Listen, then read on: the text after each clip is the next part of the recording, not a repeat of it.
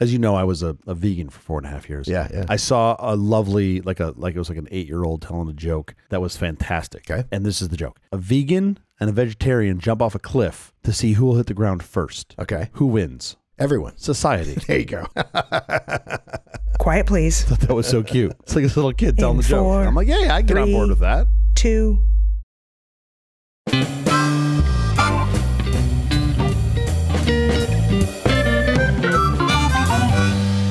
The Apple Company presents a truly terrible podcast. Welcome to Nonsense, episode number 48. I'm Jeff Parker. I'm Stu Little. This is our take on the week's business, tech, and entertainment headlines. This time, we'll look at sparkly diamonds. Those are delicious. It's National Pearl Harbor Day of Remembrance. On this day in 1941, the U.S. suffered the worst attack on American soil by a foreign country. The United States was in peace talks with Japan when Japan launched 350 warplanes. Wow. a lot of planes. In a surprise attack on Pearl Harbor, home of the Pacific Fleet. We were in peace talks.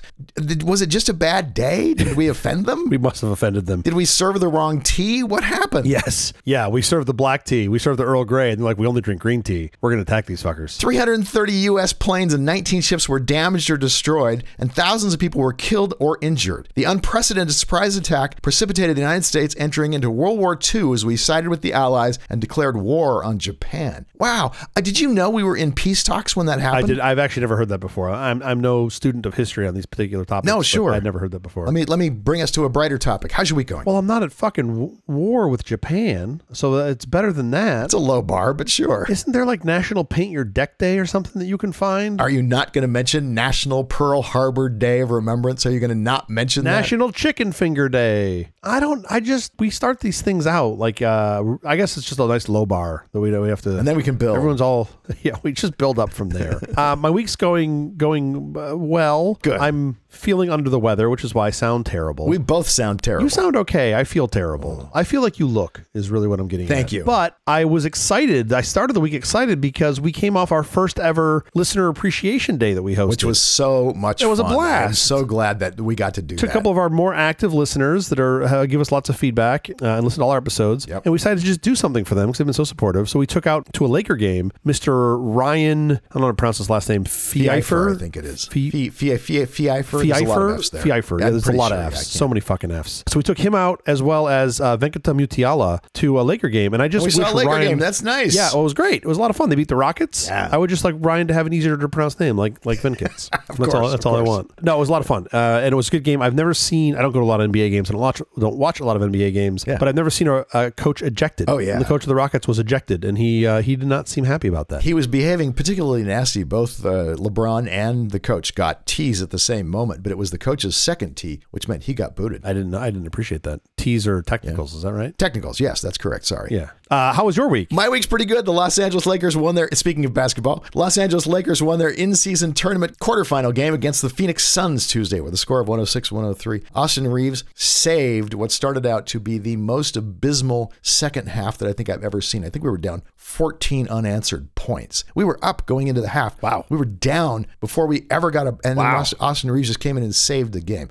Anyway, super, super fun. Really stressful. I haven't watched the Lakers game in quite some time until I went to the one with you and our listeners. That Reeves guy is insane. Where did he come from? Literally undrafted. Literally undrafted. He was undrafted? Yeah. He went and tried out for the G League, which is our and got on the team on and eventually got on like a 10-day contract. They started him on a 2-way contract, which is basically no contract. Sure. Shortly thereafter that, he was so good that they actually moved him up to the Lakers, and he had a great season. And then he had another great season after that. And I think he just made a deal between this season and last season, like a $60 million contract. This guy who went undrafted. Yeah, they should be paying him a mountain of money. He's insanely good. Oh, if he'd gone someplace else, he probably could have gotten $90 million. He wanted to be a Laker.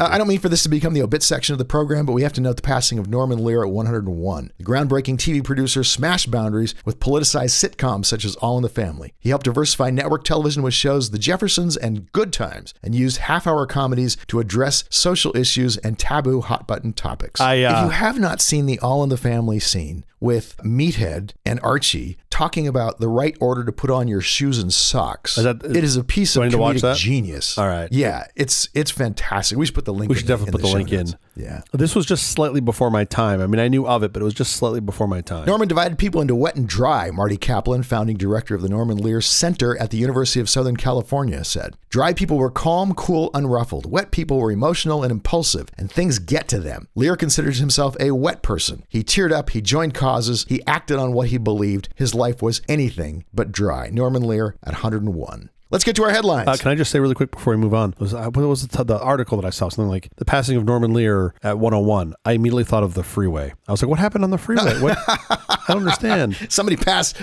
Norman on the freeway. You never get past on the 101. You're all just stopped. He's 101. He's slumping down in the car. The steering wheel's really high up above him. It was. They keep making these things higher. No, Norman, you're shrinking. But how much of a Los Angeles-ite am I? Sure, Angelino. But like when literally you give me the number 101, I immediately think of the freeway. Of course. How stopped it is. 134 transition. I would sell my kidney to get one more lane in that. Anyway, let's talk about some headlines. Google launches Gemini, the AI model it hopes will take down ChatGPT 4. Yeah. As of yesterday, for English-speaking speakers in 170 countries, Bard is now powered by Google's new Gemini model, which it says matches and even exceeds OpenAI's tech in a number of ways. Bard is now running Gemini Pro, the middle tier of the Gemini series. Ultra is the biggest and slowest, but most capable. Nano is the smallest and fastest and meant for on-device tasks. And Pro sits right in the middle. It's meant to be the Goldilocks version of the model, fast and efficient while still as capable as possible. Does it also break into your house and sleep in your bed? It's the Goldilocks version, of course. Of course it does. Can we talk about how weird that story is to tell children? Like, first of all, it's just such a weird story to tell children.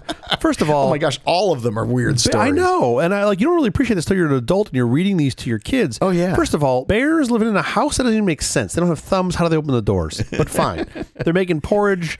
Is that true? Bears don't have thumbs? No, we're the only ones, like, not opposable thumbs, not like this. Not the, oh, okay. You know. They seem to be able to open car doors fairly easily. Well, yeah, because they use their giant fucking claws and their giant fucking paws. They don't open them in a way that you can reclose the door. Oh, they don't? No, they don't walk up and be like, excuse me. I thought they just pushed the unlock thing on the fob. Do you have any Grey Poupon? I would like to, if I could just get in your back. They fucking rip the door open, Jeffrey. They're bears, for Christ's sake. I don't go camping, so I don't actually see real bears. I only see the ones in cartoons, and they seem to be just delightful. Yeah, they are delightful, except when they get their head stuck in the honey pot. Then they're just then they're just confusing. But then, so this, if I understand the story correctly, this chick breaks into the bear's house and tries their food, their chairs, and their beds. Yes. And then that's okay. Oh, but that story is positively delightful compared to Hansel and Gretel. Oh, that's not, yeah. But there's a witch who's going to cook them. How did any of these stories make it into children's books? I had to explain to my son literally yesterday. He was asking about silk and where silk comes from. And I was like, oh man, I don't want to have to explain this to you. Why is that so hard? They come from silkworms. What's the big deal? Yeah, do you know how they make it? They spin it. No. It comes out of their butts, right? No. Well, okay, yes, but I'm fine with that. The butt part I'm fine with. It's like a spider throwing a web. But they take the silkworms and they fucking boil them. What? While they're still inside their... Yes. Because otherwise, if you wait for the silkworm to become... You didn't know this? No. You wait for it to go through metamorphosis, it eats its way out, which destroys the thread. So they take them and boil the little fuckers and then pull the thread off from their cocoons. I just thought we captured the threads out of their little containers. I just thought we just wound them back up onto a nice spool. Like whatever he's spinning out of his butt, we're just winding up behind him. There's a 40-year-old silkworm trying to go through metamorphosis, smoking cigarettes. God damn it, Jim. Taking all the... Fuck. All right, I'll make another one. No, we boil the little fuckers. This guy wants a robe. He's taking all my silk. Which, I'm fine. Okay, I get it. We've got opposable thumbs. We've reached the top of the food pyramid. We can do these things to other animals. But, is it worth it for silk? Are we at the top of the food pyramid? I think so. Who's above us? Oh, I mean, aren't there bacteria that are just ready to just wipe us out? Oh. Doesn't it seem like we're way below some of those things? Sure, but they don't get to, listen to music. They're just bacteria. How do you know? Good point. Were we talking about AI and Gemini? Is that how we got down these 4 right turns? Bard is now powered by Gemini Pro. Pixel 8 Pro users will get a few new features thanks to Gemini Nano. Gemini Ultra is coming next year, but Pichai says the model will eventually be integrated into Google's search engine, its ad products, the Chrome browser, and more all over the world. It is the future of Google. These small models, what they're calling here, the Nano version of Gemini. I'm very, very bullish on these because you're going to see these running on the edge, right, on all your edge devices, whether it's your phone, your watch, whatever. And that's pretty cool. The ability to do these things locally and quickly is pretty awesome. And they'll just get smaller and smaller as your phone memory gets bigger and bigger and power gets bigger and bigger, do more and more and more with these things. It's going to be incredible. Pretty cool. There's a new iMessage for Android app, and it actually works. A 16-year-old high school student figured it out. He reverse engineered Apple's iMessage, allowing any device, Android, Windows, whatever, to send messages as a blue bubble. That became the basis for a new Android app called Beeper Mini. Beeper Mini is not like other services out there. It's directly sending iMessages. Yeah, so for our listeners at home that aren't as near to the metal at this as we are, the previous solutions for sending iMessage from a non-iMessage or non-iOS device has been through a proxy. So you basically end up with a bunch of like Mac OS devices, Mac Minis or whatever, running in a big server farm of Mac Minis. And then it's a really hokey-ass solution for doing these and iMessages. Super insecure because all your messages are being laid out in text to go across those servers. What appears to have happened here is this kid went and reverse engineered all of the layers of bullshit that Apple has put on to try to keep this from being, uncovered. It had to be a 16-year-old kid. Totally. Who else was going to have the tenacity? You need the curiosity, the tenacity, not knowing all of the things that you would know otherwise of like, well, this is going to get shut down. I'm never going to make any money. Sure. And he just didn't care about any of these things. Barreled forward regardless of those things. I mean, that's just so... I love this part of this story. Yeah. It's fun. The best part of the story was how he told the folks at Beeper, he iMessaged, he DM'd the guy, I think it was like the CEO, and was like, hey, guess how I sent this? I can do this without the server farm. Yeah. Absolutely impressive. It's pretty cool. It's a pretty fun story. You should read it if you're into this sort of thing. Can I just say 16-year-olds for the win? Absolutely. We jailbroke iPhones, then dove deeply into the OS to see how everything worked. Then wrote new code from scratch to reproduce everything inside our Android app. Beeper doesn't see your messages, your contacts, your Apple ID password. It doesn't even need you to log in. It is, he says, just connecting to Apple services like an iPhone would. Yeah, this is going to be some real cat and mouse game. I suspect you're going to see Apple releasing a bunch of patches in the coming weeks for iOS and macOS, and this is going to be a cat and mouse game. I'm mystified this is even legal from the get-go, that you can use Apple services in a way that is not sanctioned by Apple. How's that? I'm sure it's a violation of their TOS. It's got to be. But if you never are in the Apple ecosystem, I mean, I am 100% certain they broke all the TOS jailbreaking this stuff, right? Sure. But how do you enforce that? And you just take their phones away? What are you going to do? They'll do a cat and mouse game. They'll make some changes. It'll take them days or weeks to make those changes, and then it'll take these guys months to years to figure it out. And they'll do it for a while, and they'll stop chasing. Yeah, if you know anything, this always happens. If you know anything about the Aaron Schwartz story, they can go after you for TOS violations, and it can get quite horrible. Well, if you exclude the DMCA, we give a decent amount of leniency for reverse engineering. The DMCA has really fucked that up for engineers, sure. Especially for things that are encrypted. Well, yeah, that's the thing. They'll put you can literally put ROT 13 on whenever you don't want somebody to touch and be like, well, it was encrypted. It's a DMCA violation. Exactly. And that's fucking terrible. New report illuminates why OpenAI board said Altman was not consistently candid. Yeah. In an in-depth piece for The New Yorker, writer Charles Duhigg, who was embedded inside OpenAI for months on a separate story, suggests that some board members found Altman manipulative and conniving and took particular issue with the way Altman allegedly tried to manipulate the board into firing fellow board member Helen Toner. That's not how I heard it. What did you hear? I heard that they're trying to figure out who was leaving the pods in the Keurig machine, and they asked Sam. And he kept saying it wasn't me. And he's like, it wasn't me. And then they got video of it, and they're like, Sam, it's clearly you. And he's like, that's some AI DeepMind bullshit. That's a fake. Sure. You guys of all people should know that. You would think. Yeah, totally. I didn't do that. That's what I heard. Duhigg writes that Altman started to approach individual board members urging for her removal. In those talks, Duhigg said Altman misrepresented how other board members felt about the proposed removal, playing them off against each other by lying about what other people thought, according to one source. A separate person familiar with Altman's perspective suggests instead Altman's actions were just a ham-fisted attempt to remove Toner and not a manipulation. At the same time, Duhigg's piece also gives some credence to the idea that the OpenAI board felt it needed to be able to hold Altman accountable in order to fulfill its mission to make sure AI benefits all of humanity. If that was their goal, it seems to have backfired completely, with the result that Altman is now as close as you can get to a completely untouchable Silicon Valley CEO. Yeah, you fucking made Iron Man is what you did. I mean, he was already pretty close to Iron Man, and then you made fucking Iron Man. So good luck. Microsoft's in there with a seat.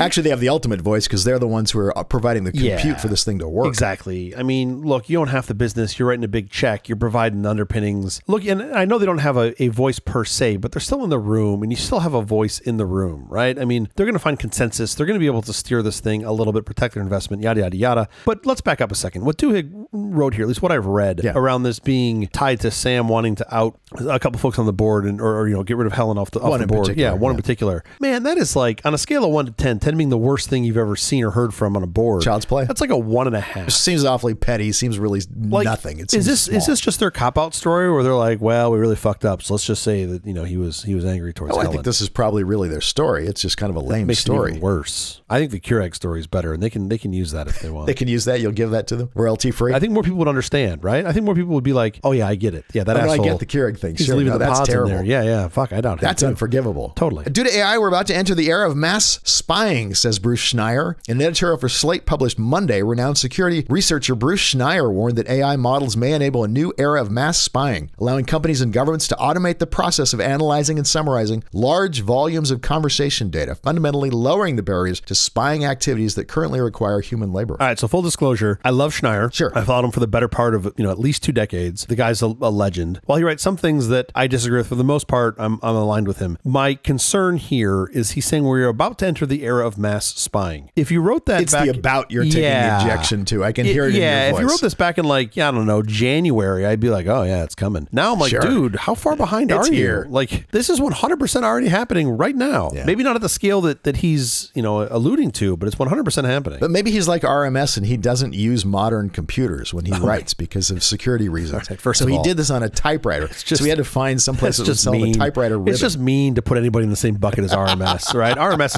is he's literally on the boat RMS, right? He's on his own boat that no one else should. The HMS RMS. The HMS RMS. Sure. I knew I had 2 of the 3 letters. But yeah, I think you got a little bit of maybe we're a touch behind. I mean, if you don't look at AI for 2 weeks, you are already a dinosaur. It is still a good piece. If you read the piece and if people don't know this is happening. Sure, totally. It's a good way of alerting the world, hey, look, this is going to happen. The spying is going to go through the roof. Yeah. And it's only going to get worse. We've had the data for a long time. We haven't had a way to make a synopsis or analyze the data and get an output easily and quickly. And now we do. Yeah. I kind of like the idea here, though, of going, like we've talked about this before on the show, about building a personality AI, like an AI that is your personality. Yeah. I could go buy, like on the dark web, one of those private tarballs of you. Yes, you could. Feed it to an AI, and then I could present you with your own AI. Cost you about $35. You can know everything I've ever done on the internet. Yeah, well, it was actually 25, but I mean, hypothetically. It's a discount because it's me. Yeah, it was a lot less data. They're like, he doesn't really post a lot. But like, you could train up an AI. You could build an AI persona of somebody without them doing anything. And I think that's kind of fascinating. That's an interesting idea. Mine would just make a lot of dick jokes. That's all it does. They're not funny. Generative AI systems are increasingly adept at summarizing lengthy conversations and sifting through massive data sets to organize and extract relevant information. This capability, he argues, will not only make spying more accessible, but also more comprehensive. We should run our show through one of these summarized AIs and see what it comes. It'll just be like something, OpenAI, something, aviation, something, air traffic control. Oh, Hiroshima. I'm sure there'll be a Hiroshima in there because of you. Also, couldn't understand it because you idiots were talking at the same time. Could you learn to take turns? The AI has figured out sentience. No. 2 of us talking at once, it's like too much.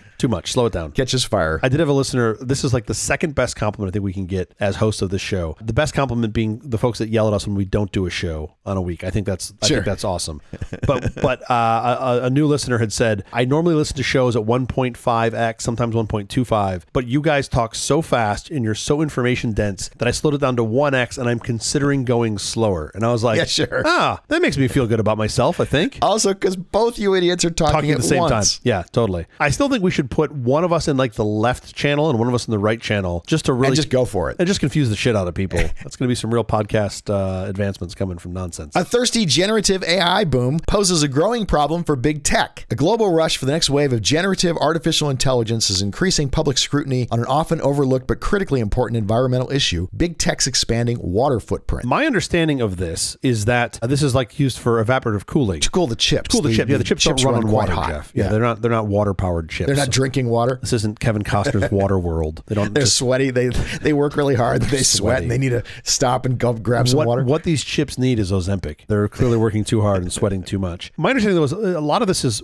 one is like reclaimed water or gray water. 2, the water isn't going away. Oh, for the data centers. For the data centers, yeah. For the data centers. Water isn't going away. The water's evaporating and presumably coming back to the water table. It's moving, I don't know, miles or something like that. Going up as a vapor and coming back down as rain. Yeah. So that seems to be valuable. By the way, it comes down clean. What you've just done is laundered the water. You have laundered the water. Yeah, which is why there's a bunch of Italians involved. Not a bad thing. But they give these numbers without context, and this always drives me crazy. So in this article, they talk about how Microsoft is consuming something like 1.7 billion gallons of water. It's a lot of water. It's a lot of water. However, the average golf course uses something like 100 million gallons of water. Yeah. So you're talking about what, 17 golf courses worth of water? If you think I'm going to sit here and defend golf courses, you're talking to the wrong guy. I mean, think about a golf course. How much land is required? How much water is required? So that a very small number of people, 4 at a time, can go whack a white ball across the lawn. I think of this every time I see the beautiful golf course that Wynn built behind the Wynn Hotel in Vegas. And I'm like, you built that on sand, and it has the greenest grass of any grass I've ever seen in my life. Your water use, you are draining the Colorado River yourself. Yeah, but no, you know what? ChatGPT is the problem. Let's go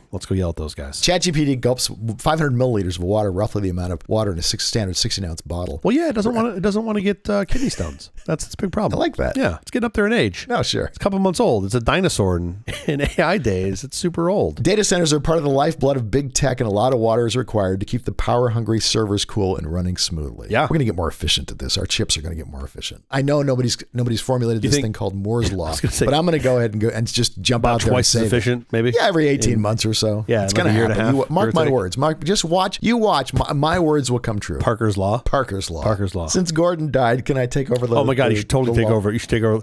Okay, everybody, I called you here today. It's no longer called Gordon Moore's Law. It's now Jeff Parker's Law. I mean... Sorry, just do that moving forward. Who is this guy and why is he on stage? Okay, enough with the headlines. Up next, we're going to talk about everybody's favorite bling, diamonds. Diamonds? Are we going to talk about any other slave-related topics or just diamonds?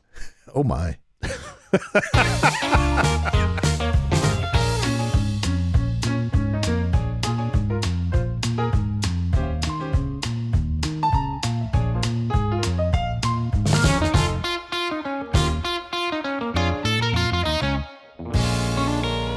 Nearly a month ago, a 17.6 carat fancy vivid blue diamond named the Blue Royale sold for $43.8 million at Christie's auction house in Geneva. The diamond is among the rarest ever to be unearthed. The global diamond industry, from the rough diamond mining to sales of polished diamonds encompassing both gemstones and industrial use, is estimated to be around $96.4 billion annually. That's a lot of fucking money. Yeah. This got me thinking, how did diamonds become a thing? That's a great question. Diamonds are formed under extreme heat and pressure deep within the Earth's mantle between 140 and 190 kilometers below the surface. They are believed to have originated from carbon-rich organic matter that was transformed over millions of years. Okay, cool. So we're down 140, 190 kilometers below the surface. How do diamonds get where we can get to them? Obviously, we can't get to them at that depth. Elevators. Little tiny elevators. The mantle people? We talked about them on the last episodes. The mantle people bring them up. The short answer is volcanoes. Kimberlite magma forms deep within the Earth's mantle. The magma rises toward the surface due to buoyancy forces. As the magma rises, it undergoes changes due to decreasing pressure and temperature. The magma becomes less viscous and expands, allowing it to break through the Earth's crust. The magma erupts onto the surface, forming a kimberlite pipe. Diamonds are transported within the magma through fluidization. The magma cools and solidifies, trapping the diamonds within the kimberlite rock. Erosion wears away the surrounding rock, exposing the kimberlite pipes and the diamonds they contained. Fucking nerd. There are at least 4 words in that paragraph that I don't even know what the fuck they mean. What is kimberlite? Kimberlite is a dark igneous rock that's found in volcanic pipes and dikes. And you expect me to know that. Meanwhile, I'll throw out an acronym and you're like, hold on now, we got to slow down and explain to everybody what AAA means. I'm like, it's the Automobile Club of America. How is this so hard? So yeah, no, you're right. Kimberlite. I should just know that. Okay. No, all I'm saying is it basically, I'm the dumb guy. The way we get them to the surface is volcanoes. They come up with volcanoes, which is all you really need to know. That's pretty cool. Volcanoes and mantle people. What do they come up? What do they trade the diamonds for? Like Chick-fil-A? Like, we really want that Popeye's chicken sandwich. Can we have some of those? They wouldn't be wrong, by the way. They'd actually be making a good deal. It'd be a good deal. The earliest known diamond mining activities date back to around 3500 BCE in India, along the banks of the Krishna River. These alluvial deposits, that is, deposits by flowing water, formed the erosion of the diamond-bearing rocks, yielding diamonds that were highly prized for their beauty and hardness. The water wore away the rock, exposing the diamonds. As diamonds gained popularity, trade routes emerged connecting India with other parts of the world. Diamonds were transported along these routes, including Persia, Greece, and eventually Rome. They were used for adornment and as symbols of wealth and status. So no like industrial use for them then. It was just, I'm going to put this on my crown. There probably wasn't a lot of industry going on. Yeah. Okay, so we found them a long time ago. Yeah. We traded them around because they were, presumably there was a very small amount of supply that made them limited supply, and most of it, they thought diamonds just came from India. They had no idea. In the 15th century, European explorers sought new sources of diamonds following reports reports of their abundance in other parts of the world, Brazil emerged as a significant diamond-producing region in the 18th century with its alluvial deposits in Minas Gerais. The most significant diamond discoveries occurred in South Africa in the mid-19th century. The first diamond was found in 1867, and the subsequent discovery of the Kimberley and De Beers mines revolutionized the diamond industry. South Africa became the world's leading diamond producer at its peak, supplying over 80% of the world's diamonds. Did you go looking for them, or did they find you? Like, was somebody walk around being like, that's shiny, and then they would go explore? Well, typically, I think, yes, they're discovered, wow, that's shiny first. And then they say, oh, there's another one. There might be... And then you go dig around. And, a diamond pipe here. There might have been at one point a volcano that brought these to the surface. Well, if you had a diamond pipe, wouldn't you just go turn it on? Wouldn't that be great? Diamonds were often seen as divine blessings bestowed upon humans by gods. They were believed to possess magical powers capable of bringing good fortune, protection from harm, and spiritual enlightenment. Diamonds were also associated with royalty and power, and they were worn by kings, queens, and other nobles as symbols of their status. In Buddhism and Jainism, diamonds were also revered for their symbolic significance. They were seen as representations of purity, clarity, and the indestructibility of the soul. Diamonds were also used in rituals and meditation practices, and they were believed to have power to enhance one's spiritual awareness. They even were thought to have healing powers. And that doesn't work, right? What's that? The healing powers? Oh, no, you have an open wound or a gash. Just put a diamond on it. It'll just seal it right up. It's great. Just rub a diamond on Absolutely magic how that works. I'm sorry, that's the king's diamond. You don't get to rub that on you. No. Diamonds are the hardest substance on Earth, a property attributed to the strong covalent bonding structure. The exceptional hardness makes them resistant to scratching, abrasion, and wear, ensuring their longevity and durability. By the way, when you buy a diamond, and one of the things they tell you to keep it nice is don't scratch it. With what exactly? Always fine. Don't rub it on your other diamonds. Right. Don't put it in your diamond drawer. Put it in your separate area of your house. It's the hardest natural substance, right? We've engineered things more hard than this. Other kinds of diamonds. Wait, we're going to get to that. Am I jumping ahead? Am I doing to you what you do to me? Exactly. You're like Vantablack. That's the really dark stuff, right? I'm like, God damn it, Jeff.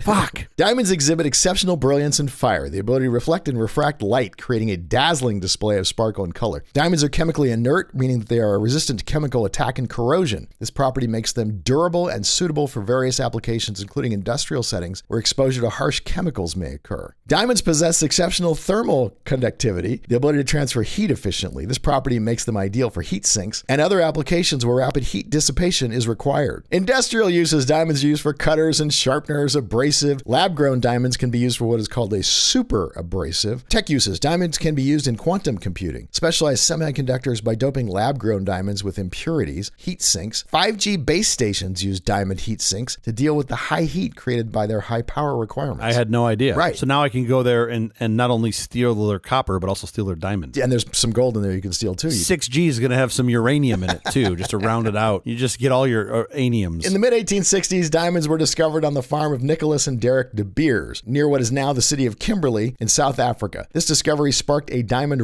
rush, attracting thousands of prospectors to the area. How nice is it to just have like the family farm where you've got some sheep and you milk the cows and happen to find some diamonds. And then one day they're like, hey, Nicholas, the land's covered in diamonds. Sure. Like, oh, everyone's going to know our name in 100 years. Cecil Rhodes, a British businessman and politician, arrived in Kimberley in 1871 and quickly became a major player in the diamond industry. He formed the De Beers Syndicate in 1888, which eventually consolidated control of most of the diamond mines in Kimberley. Others like Barnaby Barnato and J.B. Robinson played a significant role in the development of the diamond mining industry in South Africa as well. In 1888, the De Beers Syndicate merged with rival company Barnato Consolidated to form De Beers Consolidated Mines. This merger gave De Beers a monopoly on diamond production in South Africa. De Beers used that monopoly to control the supply of diamonds, which helped keep prices high. The company eventually also developed sophisticated marketing campaigns to promote diamonds as symbols of love and luxury. So, okay, a couple things. Yeah. First of all, fuck you, De Beers, for making love and cash associated as one. Oh, yeah, you're going to say that a lot more in just a minute. Oh, good. Oh, I can't wait. Yeah, it's going to get worse. I'm glad I'm sitting down.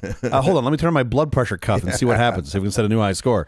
But also, I enjoy that they're like Company X and De Beers merged to form a new company called De Beers. De Beers. Oh, yeah, sure. And then like Company Y and the new De Beers Syndicate formed to form De Beers Syndicate Conglomerated. And you're just like, how many fucking times can you do this and just keep calling it De Beers? They just kept eating other companies. And they don't even sell beer, which is the worst part. Yeah, they should, shouldn't they? You'd think. The company has expanded its operations to other countries and continues to control a significant portion of the world's diamond supply. In the early days of diamond mining, the Cape Colony government employed a system of indentured labor, which allowed the recruitment of laborers, recruitment is in quotes here, of laborers from other parts of Africa and Asia. These workers were often tricked or coerced into signing contracts that bound them to work for years in exchange for a small wage. So basically slavery. Oh, hang on, it gets worse. worse. Indentured labor, when I see that. Yeah. As diamond mining became more industrialized, the use of indentured labor gradually gave way to forced labor. Oh, boy. This involved the use of violence, intimidation, and deception to compel African workers to mine diamonds. Many of these workers were captured in raids or forced to work in exchange for food or protection. The use of forced labor in diamond mining was particularly widespread during the apartheid era in South Africa. The apartheid government used its control of the diamond industry to exploit African labor and prop up its oppressive system of racial segregation. Many diamond-producing countries in Africa still struggle with poverty, inequality, and violence, which can create conditions that make workers vulnerable to exploitation. In addition, the diamond industry has been criticized for its lack of transparency and accountability. It can be difficult to trace the origins of diamonds, making it difficult to ensure that they have not been mined using forced labor. Which, again, is ironic because the diamond industry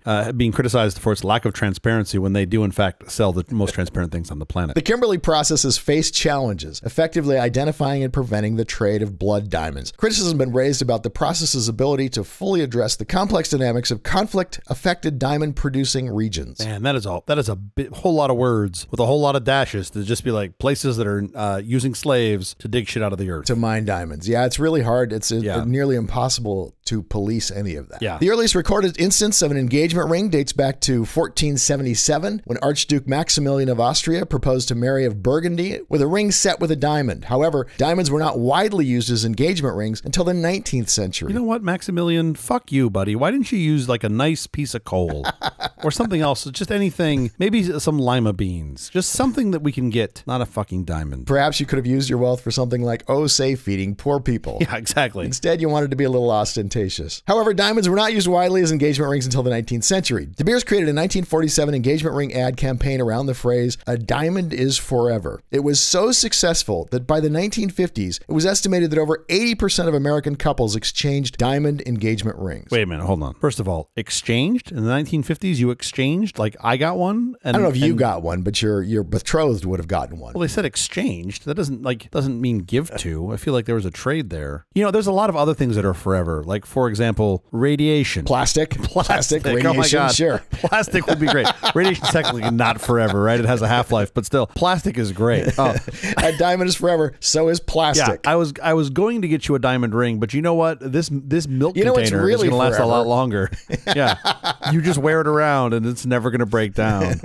And no one's going to steal it from you, so it really is forever. I want to take 1 second and just stop and take a look at diamonds as an investment because people actually do, for whatever reason, think that diamonds are investment worthy. Carat weight, color, cut, and clarity. Clarity and color can be determined by trained gemologists with the aid of a loupe. In other words, to the naked eye, the most treasured aspects of diamonds are undetectable. Enter the Gemologist Institute of America and the issuance of certificates that basically say, you can't see this, but what you have in your hand is... A very small set of people may or may not agree that this is very, very, very nice. In some way, this is useful. The fuck do I care? If you look at it and I can't say this specifically with individual diamonds because there are very rare exotic diamonds that become famous and like artwork, they go up in value. Diamonds generally, diamonds in aggregate, hold their value worse than clothing. Isn't this basically the equivalent of like buying a super high-end handmade car? Like 50% of its value disappears the day you take it out of the store. Just gone. In the case of a diamond, probably more than 50%. Yes. Oh, God, that makes me sad. Buy your wife a nice diamond, did you? Plastic. I should have got her plastic. The idea of synthesizing diamonds dates back to the late 18th century, but the first successful creation of a synthetic diamond occurred in 1954 by General Electric scientists. GE's method involved using high pressure and high temperature, HPHT, to transform carbon into diamond. I mean, it's 1954. It's been less than 10 years since we got rid of the Germans. Yeah. And the fine engineers over at General Electric are like, what should we do with all of this free time that we have? What should we spend our talent on now?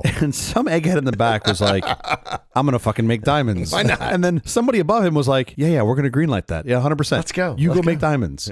Like, what a fascinating time to be alive. Over time, alternative methods for synthesizing diamonds emerged, such as chemical vapor deposition, CVD. I once had to sit through a chemical vapor deposition. It went on forever. The lawyers were terrible. No, this is great. Your segment has a couple things in it already that are fascinating. One, it's about diamonds. Yes. You may remember last week we talked about Stuart Semple and his diamond diamond dust. And then the second thing is the way that they make Vantablack is using CVD, chemical vapor deposition. Yeah. And I feel like we planned this. Did we have a pre-production meeting and I wasn't there? Was it just you? I think we have yet to have a pre-production meeting. We have yet to have any meetings at all. CVD involves depositing carbon atoms onto seed crystal, gradually forming a diamond layer. Okay. This method allowed for a more precise control of the diamond's properties and increased production efficiency. Oh my God! So it's almost like they engineered it. It's almost so exactly weird. like they engineered it. As opposed to letting it just randomly happen over millions of years in the mantle with the mantle people, they wanted to actually control how it occurred. So now I know. Look, I'm not a member of the De Beers family, not yet at least. So basically, I'm guessing they want all of these people to get hit by a bus because now you can take the quote diamond is forever that we found in the dirt using someone that we didn't pay any money to we actually made the perfect thing in the lab. Is that where this is going? Well, in the lab, they weren't perfect at all. In fact, if you saw any that were made in the 50s and 60s, they were kind of yellow. They were good for like industrial uses, but they weren't very pretty. Okay. But the amazing thing was, over time, the process got better. Sure. Technology for the win. The commercialization of lab-grown diamonds began in the 1990s, primarily for industrial applications. However, as production costs decreased and technology improved, lab-grown diamonds gained traction in the gemstone market. Lab-grown diamonds offer several advantages over natural diamonds, including reduced environmental impact and the absence of ethical concerns associated with mining practices. They require less energy and water consumption to produce, and they do not involve displacement of communities or the destruction of ecosystems. You're saying I shouldn't water my diamonds? No, they're using water to get diamonds to come forth out of the land. They're using water to blast away at the rock. Yeah, I see. That makes sense. Okay, now I understand. All these lab-grown diamonds you're talking about, is this what a cubic zirconia is? Cubic zirconia is molecularly different from a diamond. Okay. And moissanite are the same thing. Moissanite's not diamond. Moissanite? These lab-grown diamonds are not zirconium dioxide. They're not silicon carbide. They're pure carbon, exactly what you're getting from a natural diamond. Chemically indistinguishable. Literally the exact same thing you're getting out of the earth. In fact, in many cases, modern lab-grown diamonds are of higher quality than anything you can pull out of the earth. Which, again, to me, not surprising, right? Because this is just a thing that happens. Yeah, so I totally get that. But let's go back for a second. Did you say moissanite? Yeah. What is moissanite? It sounds like a French girl I dated in college. It's silicon carbide, super rare in nature, similar properties to diamond. We've been making silicon carbide in labs since 1891, literally 2 years before we discovered it in nature in a meteor crater. We are good at synthetics. Again, there's a small number of people that might be able to tell. And as it turns out now, I bet these GIA guys can't even tell the difference between the lab grown and the non-lab grown, or they just go, "Oh my God, this is much better. That makes it lab grown. You don't want that." It's worse than you think. Hang on, that's getting worse. For industrial uses, lab-grown diamonds now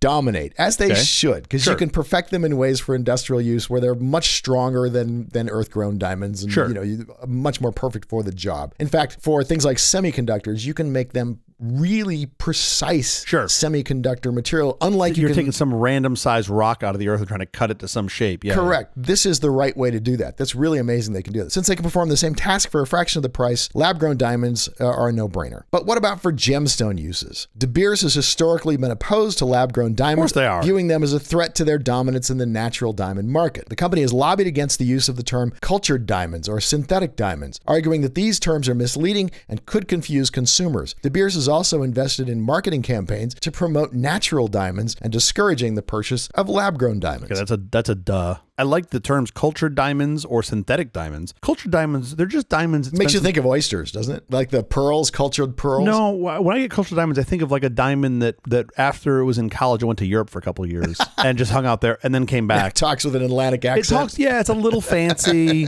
It like you always feel like it's a little better than the other diamonds, the way it talks. It's just a little better. And it has a little bit of attitude. And it has a diamond mistress still back in Paris. Continuous advancements in high pressure and high temperature and chemical vapor deposition technologies have led to the production of lab-grown diamonds with near identical properties to natural diamonds, making them indistinguishable to the naked eye. Next, they were able to make them indistinguishable to the jeweler's loupe. Yes. So the jewelers had to create specialized machines designed to detect what was not a lab-grown diamond. Fluorescence and infrared spectroscopy was used to distinguish between lab-grown and natural diamonds, but it's an arms race as lab-grown diamonds continue to improve. Totally. These days, reputable gemologists will use terms like most likely lab-grown grown, leaving wiggle room as absolute detection grows more and more elusive. Also, watch out for sleight of hand diamond dealers who are pretending machines can still distinguish between the two. Often these demonstrations involve using older, inferior lab-grown diamonds. The tell, if you will, in lab-grown diamonds was the absence of nitrogen. In addition to nitrogen, lab-grown diamonds may also lack other impurities that are commonly found in natural diamonds. These impurities can include nickel, boron, and iron. These impurities make lab-grown diamonds stronger and clearer than natural diamonds. Most labs can now do doping, intentionally including these impurities to make their lab-grown diamonds indistinguishable from gemstones. First of all, stupid. I understand. They're making an inferior diamond so that you can't detect it's not natural. I really want the one that someone had to slave labor over. Like if these labs could be run by people that were slaves, then I'd be into it. Sure, it's a lovely diamond, but I don't think it caused enough people to suffer. Yeah. If there's no indentured labor, I'm not really interested. I know it's more pure, but if you could make it less pure and make someone have to suffer, then I'd be okay. Then I'd really feel elite. If you can't beat him, join him. In 2018, De Beers launched Lightbox Jewelry, a brand that sells lab-grown diamonds. I love it. That's smart. If someone's going to eat their lunch, it might as well be them. The company has invested heavily in research and development to produce high-quality lab-grown diamonds that are indistinguishable from natural diamonds. I get that their margin's going to change, but their option here is to still be a part of this, whatever this new market is, or not. Right. And at least they seem to get that, like, maybe we should be a part of They're this seeing the handwriting on the wall. So how many diamonds, how many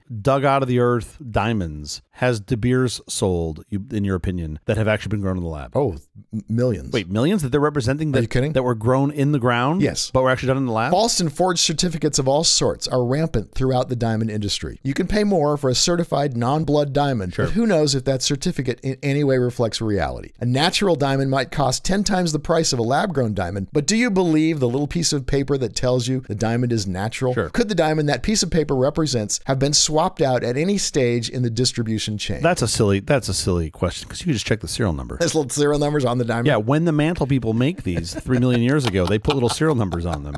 That's very thoughtful of them. I have number 2. I just got lucky and found it. Yeah, I don't know what number 1 is. That's an early one. Number 2. That's a very early one. I get that this whole thing, especially people in the middle, are most likely being like, I have a drawer full of lab-grown diamonds. Exactly. I have the certificate for this one natural, and I'm going to just photocopy it and sell a bunch of these. By the way, you can get off the internet. You can literally get bogus certificates. It's a connection of computers. I totally get it. I mean, you can. It's probably easier to get one of these than to get a fucking license. Sure, and those are easy to get. But my question is De Beers doing this? I think there's no way for De Beers to know. I mean, again, De Beers is buying diamonds from people who are mining them. I mean, De Beers is getting diamonds from all sorts of mines, even mines they don't own. They have no way of knowing with modern lab-grown diamonds if they're getting lab-grown diamonds or if they're getting natural diamonds. They have no way of detecting that. So you and I need to go get like a P.O. box in Monrovia and set it up as the Los Angeles Mining Company. Exactly. And we'll just start selling De Beers and be like, oh, look, we got a legitimate office. Look, it's a WeWork space. One of the biggest manufacturers of lab-grown diamonds is in San Francisco. Basically, all diamonds are fake. Well, no, very real, but possibly lab-grown. You don't know. You have no way of knowing. But if your grandmother has a very, very old diamond that you've had in your family the whole time, and you've never taken it to a jeweler because the minute the jeweler is going to clean it, he can swap out that diamond with something else. That's part of the problem. Is there's so much dishonesty in the industry. Control. Yeah, of course. You'd have to literally keep an eye on the diamond the entire time in order to know that it's the same diamond you originally bought. But even that, I've watched. Go to any street corner in Venice, Italy, and watch guys play 3-card Monte. Me keeping my eyes on the fucking diamond. It's impossible. It's impossible. Sure. So there are some very ethical retailers of lab-grown diamonds online, actually, and the prices are literally a tenth of what you would get if you were buying a so-called natural diamond. Yeah. Why are you buying natural diamonds still? You want an inferior quality diamond. You want something with less clarity. I don't know. This is crazy. But the amazing thing is that people will spend thousands of dollars, $20,000, $30,000 buying a beautiful diamond ring, and they don't yet own a house. Yeah. Or they'll spend a fortune on a wedding and they don't yet own a house. Yeah. These are really important decisions you make, especially when you're young before you have money, that you might want to rethink. You might want to reprioritize how you're spending your money. In my case, to show my love, I just drew a big picture of a dick, and she loved it. I used crayons, and she was like, "Oh, I'm going to marry you," and I was like, "Wow, when you get your eyesight back, you're going to regret that decision." Yeah, no. What do you do? What's the scarcity replacement? What replaces diamonds? Because I feel like that's the way this is headed. I have really good dogs. You will want to marry me because my dogs are lovely. So we're basically going back. No, but that's a good one. You're basically going back to chickens. Yeah, but I'm not offering to give my dogs to you. The dogs are still mine. You get to spend. You can time just with scratch them. You can just scratch them. Totally. Say not hello too much. Not enough for they like you more than me. All right, we have to get out of here, but quickly before we do, have you seen or read anything good this last week? Well, speaking of darkness, let me take a little artistic leniency with the word word good. Okay. I will say I watched something that I feel like if you listen to this show, you should definitely watch, and that is Elon Musk's interview at DealBook. So that was with Andrew Ross Sorkin. Andrew Ross Sorkin, or Jonathan Sorkin, as he called him, over and over, which I thought was hysterical. And I love that Kara Swisher won't let it go. She's just calling everybody Jonathan now, which just makes me giggle. Funny. There's a lot of sound bites running around,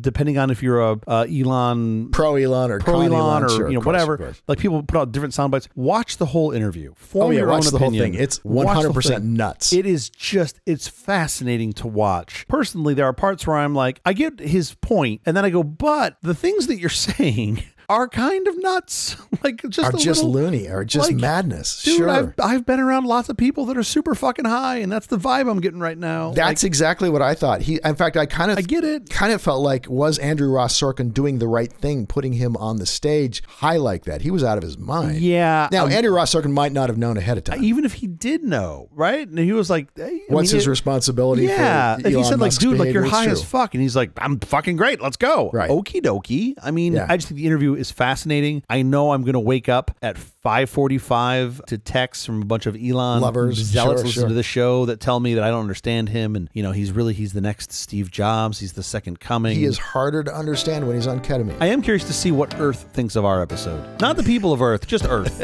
Just Earth. How about you? Did you watch anything depressing like that? Not depressing. I saw something great. It's called The Holdovers. Paul Giamatti plays a cranky, curmudgeonly history teacher at a New England boarding school, forced to remain on campus over the holidays with a troubled student who has no place to go. Alexander Payne makes incredible movies. If you've seen The Descendants, Nebraska, Sideways, this guy makes great movies. Dominic Sesha is a star. Wow. Just wow. See it now. The Holdovers in theaters now. I do want to see it. It sounds great. I'll have to add it to my list. That's the episode. Thank you for joining us for all of this nonsense, a truly terrible podcast from The Awful Company. Visit us on the web at nonsense.productions. I'm Skittle. I'm Jeff Parker. If you like this program, please follow, download, subscribe, and like at Apple, Google Podcasts, Amazon Music, iHeartRadio, Spotify, our favorite Overcast, or wherever you may get your podcast from. Podcastindex.org. Special thanks to our floor director, Carol Leaf. Happy birthday, Carol. We'll be here every Thursday morning for more nonsense. Please join us.